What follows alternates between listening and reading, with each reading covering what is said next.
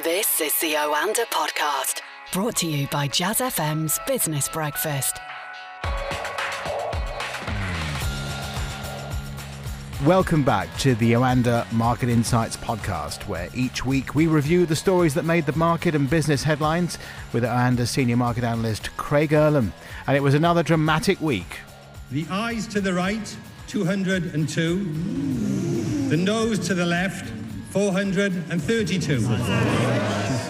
The results of tonight's vote is the greatest defeat for a government since the 1920s in this House. I have now tabled a motion of no confidence in this government. The eyes to the right, 306. The nose to the left, 325. Order, Mr. Speaker. I'm pleased that this House has expressed its confidence in the government tonight. And it's a very good afternoon to Craig. How are you doing? I'm very good. I'm glad this week's over, to be quite honest with you. Aren't we all? We're also joined this week, I'm pleased to say, by Jazz FM Business Breakfast presenter Nick Howard. Don't you work hard enough already? I just can't get enough of talking about the news. And talking about you-know-what, of course, which... I think Craig and I, when we have these discussions, we try and leave Brexit maybe to the end, but it's unavoidable. And I was looking at the front cover of this week's Economist magazine, guys. It says, the mother of all messes. Is that a fair appraisal of the situation? I think that's an evergreen front cover. We could use that every week. Really? They're saving on the printing costs. I'm even more confused now, but Craig, you were saying off air that you're pleased that we've got the sort of vote of no confidence out of the way. We've got the vote on Mrs May's deal out of the way. But I'm not quite as optimistic as that, to be perfectly honest. Yeah, I mean, to be honest, I'm exhausted after this week. It really has been such a long week. But it does actually feel like for the first time in 2.5 years, it's got a little bit interesting. We are seeing this kind of these scenes in Parliament. We've had a Parliament selfie because apparently that's not allowed to be cool anymore, so it's been ruined. We've had it seems like what we're talking about in the news now, the votes that we're having.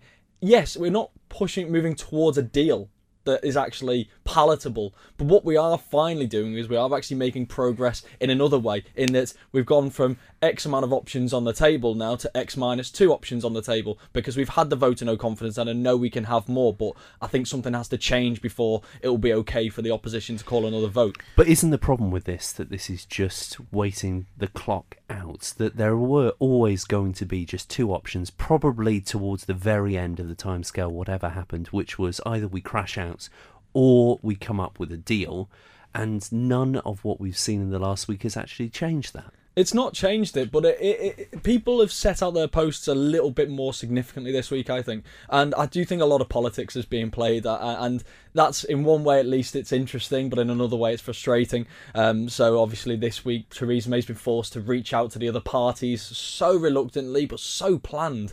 This is something that she's been preparing for months for. I really do think this is just a massive game of chess at this stage. Everyone's got their moves planned 6-7 steps ahead, and even to the point that in Parliament, Theresa May didn't even let Jeremy Corbyn have his no confidence vote moment. She beat him to it and said, come on, call me out on a vote no confidence. He's like, you've ruined it for me. He didn't have the greatest week, really, did he?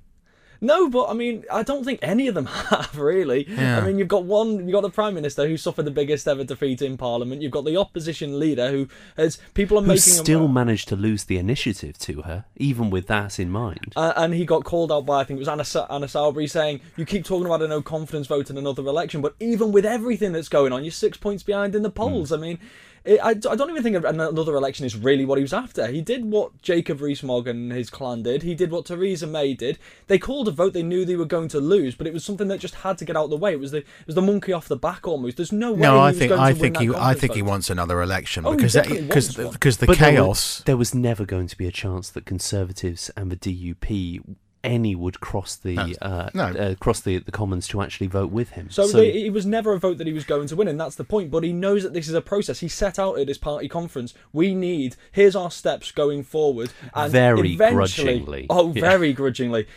Getting to the point where he's like, and if we do this, where we explore all other options, then second referendums on the table. Well, the party membership wants a second referendum in a large majority, and he may be reluctant to do that, but it means that he has to tick all of these boxes in order for that to become an option on the table, and that's what he's doing with this kind of vote. Here's the thing then. So Monday we're supposed to be getting a new deal after all of the cross-party talks with Theresa May and the other leaders.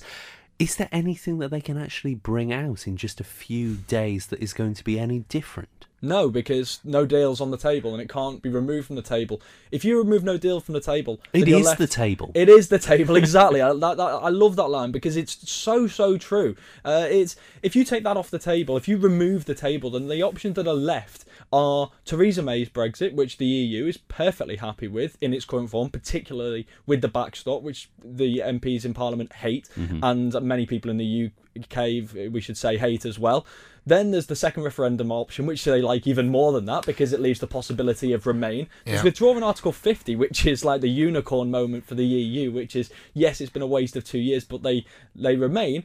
And then it's no deal. So they're the only realistic option. Oh, you could throw in Norway Plus there, but yeah, the UK remaining in the single market in a customs union with free movement of people, that doesn't seem too bad from an EU perspective. But that means there's no incentive for the EU to make any compromises at all.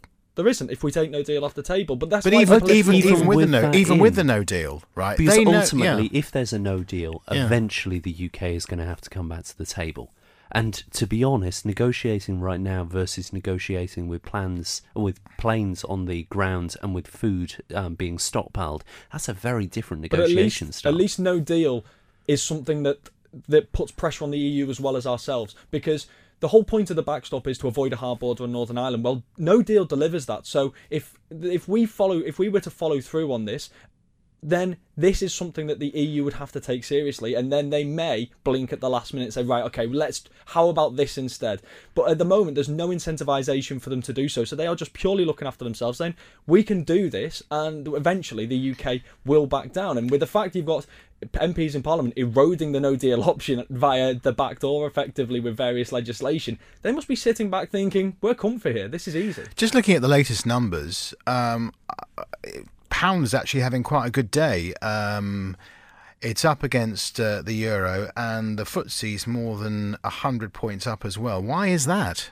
The pound's up because what we've just been talking about, no deal has been eroded for the last couple of weeks. We've known that MPs are against no deal in Parliament, but there has been a massive step forward. This is one area where we have seen huge progress. MPs aren't just against no deal. MPs are making steps to make it not possible.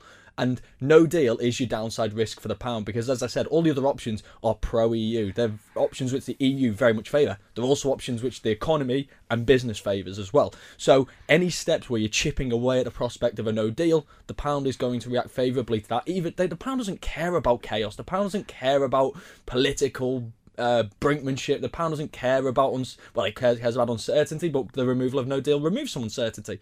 And the FTSE side of it is just a general markets move. We have seen a post-Christmas bounce in the markets, and you are seeing when the pound rallies, the FTSE underperforming its peers purely because the vast majority of income for FTSE 100 companies comes from outside the UK, and a rising pound offsets some of that.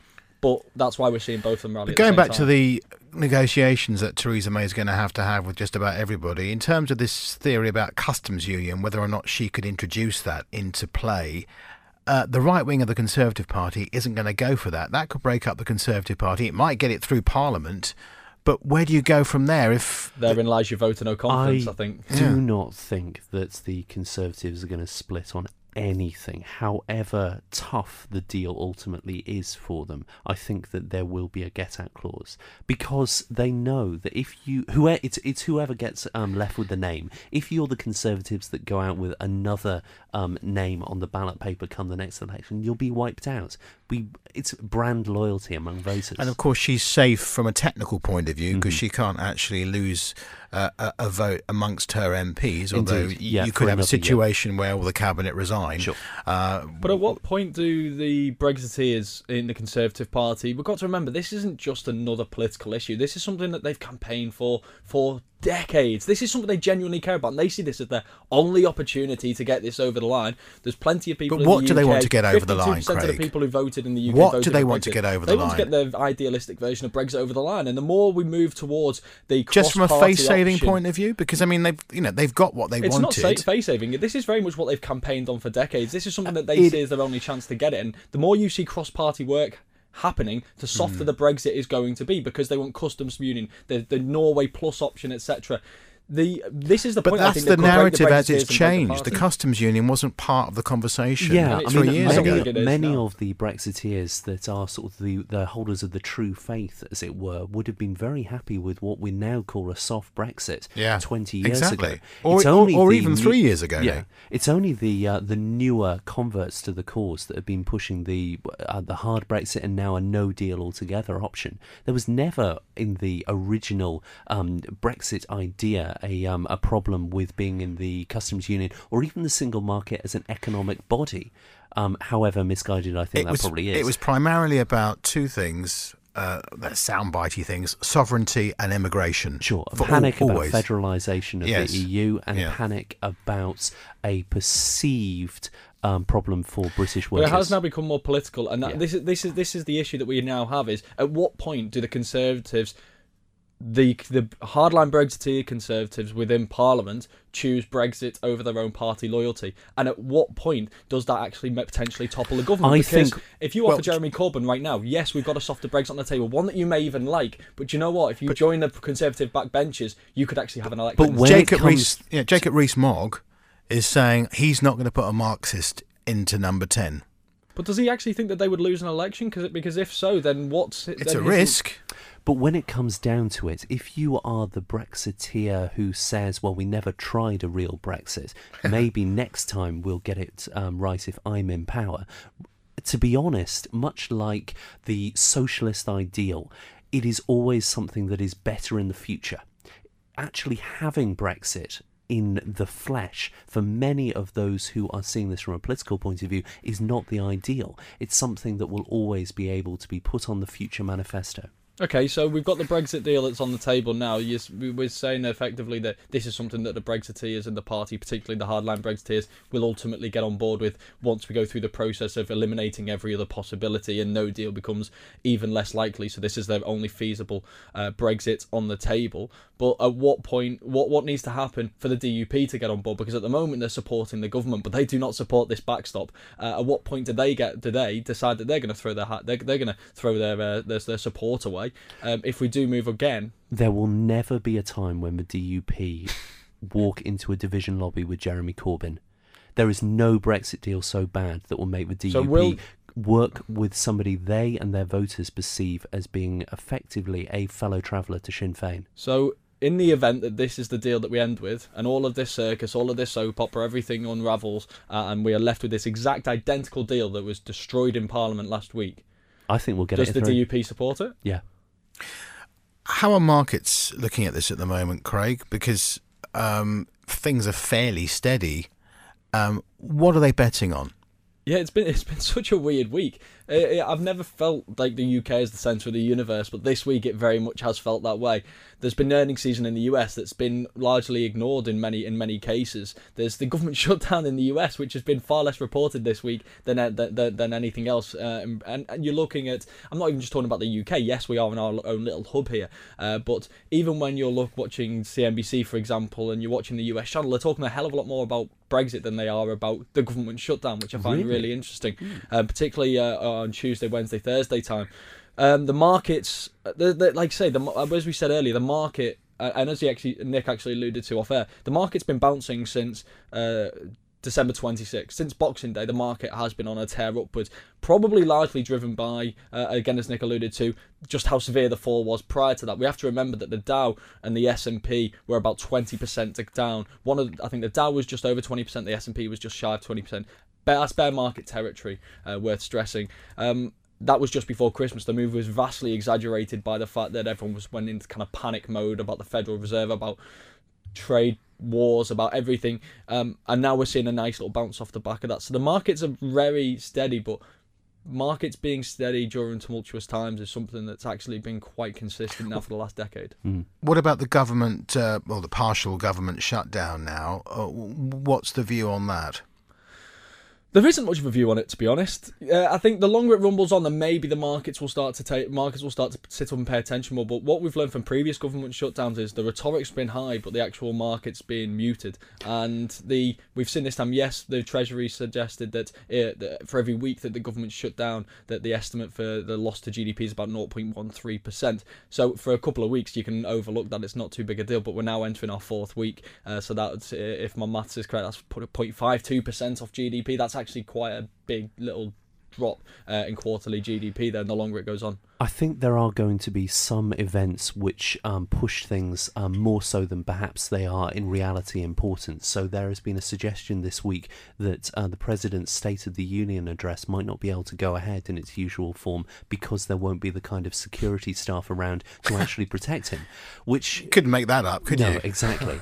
And we've also seen the President refusing the new Speaker of the House, Nancy Pelosi's flight to Afghanistan to talk to troops and to work there, again because of lack of security staff and things like this. There's going to be an accumulation of events which start to show that the US government is perhaps not doing all of the things that it can. One of the things which struck me was you can't even in many states at the moment start a new company because the staff aren't there to actually put it in place. These things are going to build up the longer this goes on. I know that there is a bit of positive action out there because there are hopes of a breakthrough in the US-China trade talks, which it's been going up and down actually for the last 2 or 3 months, but there's some positivity in the air. Yeah, it really started last week. I know there was the meeting at the G20 between Trump and Xi, obviously the two presidents, and they sounded like they made some positive progress, agreed to this 90-day pause in new tariffs being imposed. Obviously the old ones are very much still in place while they try to work towards a solution, a comprehensive solution. So that was the first step, obviously. But last week it seemed like there was an actual kind of breakthrough. There was the junior ministers who met at the start of the week. It was meant to be a 2-day discussion. It turned into a 3-day discussion. Trump was saying on Twitter how well things were going, but you tend to take these things with a pinch of salt. But that was actually confirmed again by, I think it was the Chinese Foreign Ministry, suggested very much the same. And now we've had reports overnight. I think Steve Mnuchin has suggested to the Trump administration, and I believe there's a couple of others as well who support it, actually removing tariffs, some tariffs at least, on Chinese goods that have been imposed as a way to try and make another breakthrough in these talks. Because if they offer concessions, then China may offer further concessions, and an actual breakthrough can happen. But that's not going to be easy because there are a lot. Trump has surrounded himself with hawks, and I think I'm not even sure if I'm pronouncing this right. Is it Lighthizer? Or Lighthouser is one of these. So this isn't going to be straightforward, but the fact that there's people and important people within the Trump administration pushing for this, that's again another breakthrough. Yeah, I mean, 2 factors occur to me here. I mean, one is that even if we have tariffs being reduced, we're only getting at best to a position which is neutral to where we actually started this sort of cold trade war, if you will. But the other fact is that there are many in the Trump administration, and certainly those who have been influential thinkers upon it, that do suggest that this is basically, that ultimately the US and China are going to come to some kind of economic blows in the future. This is them effectively trying to get ahead of the curve on this, that even if relations can be mollified between the two capitals, something darker is coming. This is what they believe. So in many ways, I don't see it in their interest to actually reduce tariffs right now. Is the deadline of early March still there to resolve these differences? That's the 90. That's the end of the 90 days. I think it is funny because someone described what Trump does slightly harshly, I must admit, as what he does is he breaks something and then celebrates the fact that he's put it back together again. Now that's slightly harsh.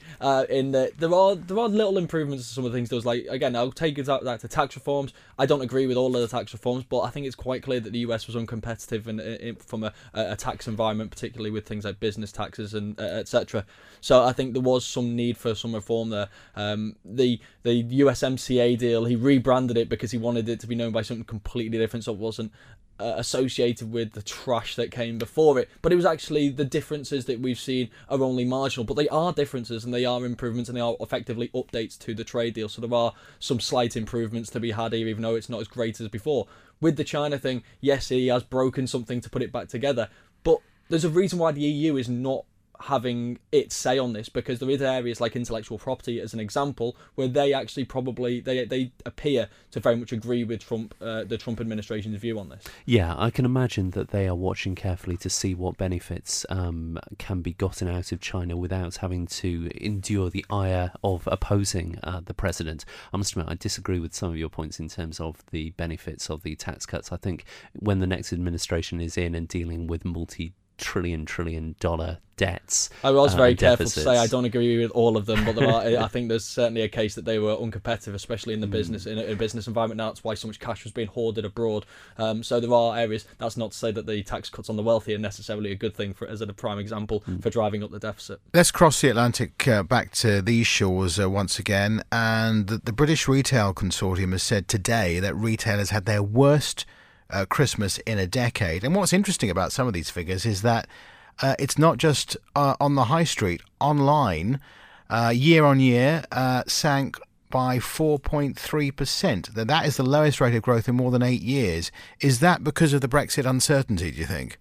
I do think that's probably playing a part, but we also have to remember that there's been a consumer squeeze now for the last 2 years, and yeah, we are seeing some slight improvements now. But there's a very clear relationship between real wage growth and consumer spending. It's very evident. All you have to do is just pull up a chart that just shows the relationship between the two, and the lines basically track each other 1 or 2 months behind, and so that's why online is also being caught up in this as well. Obviously there's other structural factors as well, deep discounting, competitiveness, yeah, etc. This is the thing which always interests me. Is it a case that we're just doing all of our shopping in November and January now, you know, the sort of Black Friday, Cyber yeah. Monday, and then the January sales? I must admit, I've spent some of my Christmas cash in the January sales. You've got but Christmas everyone always cash? does. Really? Well, not anymore. But I do think people are maybe spending their money in different ways. They've also spent at different times. They're also spending it in different ways. We've seen plenty again of evidence over the last couple of years that people are maybe buying less items and enjoying themselves, spending more on experiences. Yeah. So maybe going out for dinner instead, or going. Well, you can hardly blame experience. people, because there's a lot of anxiety in the air because of what's going on in the economy. There are many people out there who aren't sure about their jobs. But maybe it's also just a sign of the changing times and the sign of the changing consumer. If you can now shop online in ASOS and you can spend less money and own the same items, are you going to buy more of the same items and spend the same amount of money in these stores, or are you going to take some of that extra cash and go and do something actually eventful with it that you don't necessarily wear or own, but you actually get experiences? I mean, I think they probably see enough change of behaviour. Well, the other factor is, for many people, they've got less space to store things. Smaller houses, fewer people owning. Yeah, you don't need lots of equipment anymore. Everything's on your smartphone, really. Yeah, It's true. Right, before we go for another week, a quick look ahead to next week. Of course, Brexit on Monday is going to be a big factor. Anything else that sticks out? I really struggle to look too far past Brexit, to be honest, right now. And again, that is because we are literally living in the thick of it and therefore spending every waking minute talking about it. Should we just get that timing right? So, yes, Monday is the new deal will be announced in motion, passed in Parliament, but it will be the following Tuesday. That's the day to watch. The 29th. Exactly. That's the vote. It's widely predicted that could be a Theresa May I'm very make or interested to break see what's going to happen in the interim. Is Theresa May going to go off to Brussels? I guess this will depend on how the talks go over the weekend with the other parties in terms of what they are telling her she needs to do. But they all seem to be united in the fact that you need to put second referendum on the table and take no deal off. So I think that's going to be a red line which she's just going to be unable to do. So maybe this doesn't progress and she goes to Brussels to say, I can't get anything back at home. You guys need to offer a little bit more. And I hate to come back cap in hand again, but did you see that vote? It didn't go very well. And I know you want a second referendum as well, but we're not going down that route. And I will do everything I can to make sure. I think there's going to be a lot of Brussels, but I think that the theatre, the circus, everything is going to be really focused around that next week. Like I say, there are things going on everywhere else. We've got the ECB, for example, on Thursday. I don't think that will be particularly eventful. We've got Bank of Japan as well next week. We've got things like UK jobs report. But if it's anything like the UK data we've had this week, it will be widely ignored because it's just not the most important thing right now. And yeah, I think we will we do still have the US government shutdown. And actually something that, again, I said earlier, has been overshadowed somewhat, which is the US earnings season. It's huge. Yep. And at a time when the economy is slowing and people are worried about the economic outlook for this year, and we've had things like companies like Apple reporting difficulties in sales, this is a massive earnings season now, and it may have gone under the radar so far, but I don't expect that to last. Great to hear more opinions from you, Craig. No doubt we'll hear more from you on the Jazz FM Business Breakfast next week. Absolutely. And Nick, you're back bright and early, first thing on Monday morning. A pleasure to be here with you both. Enjoyed it. Have a good week. You too.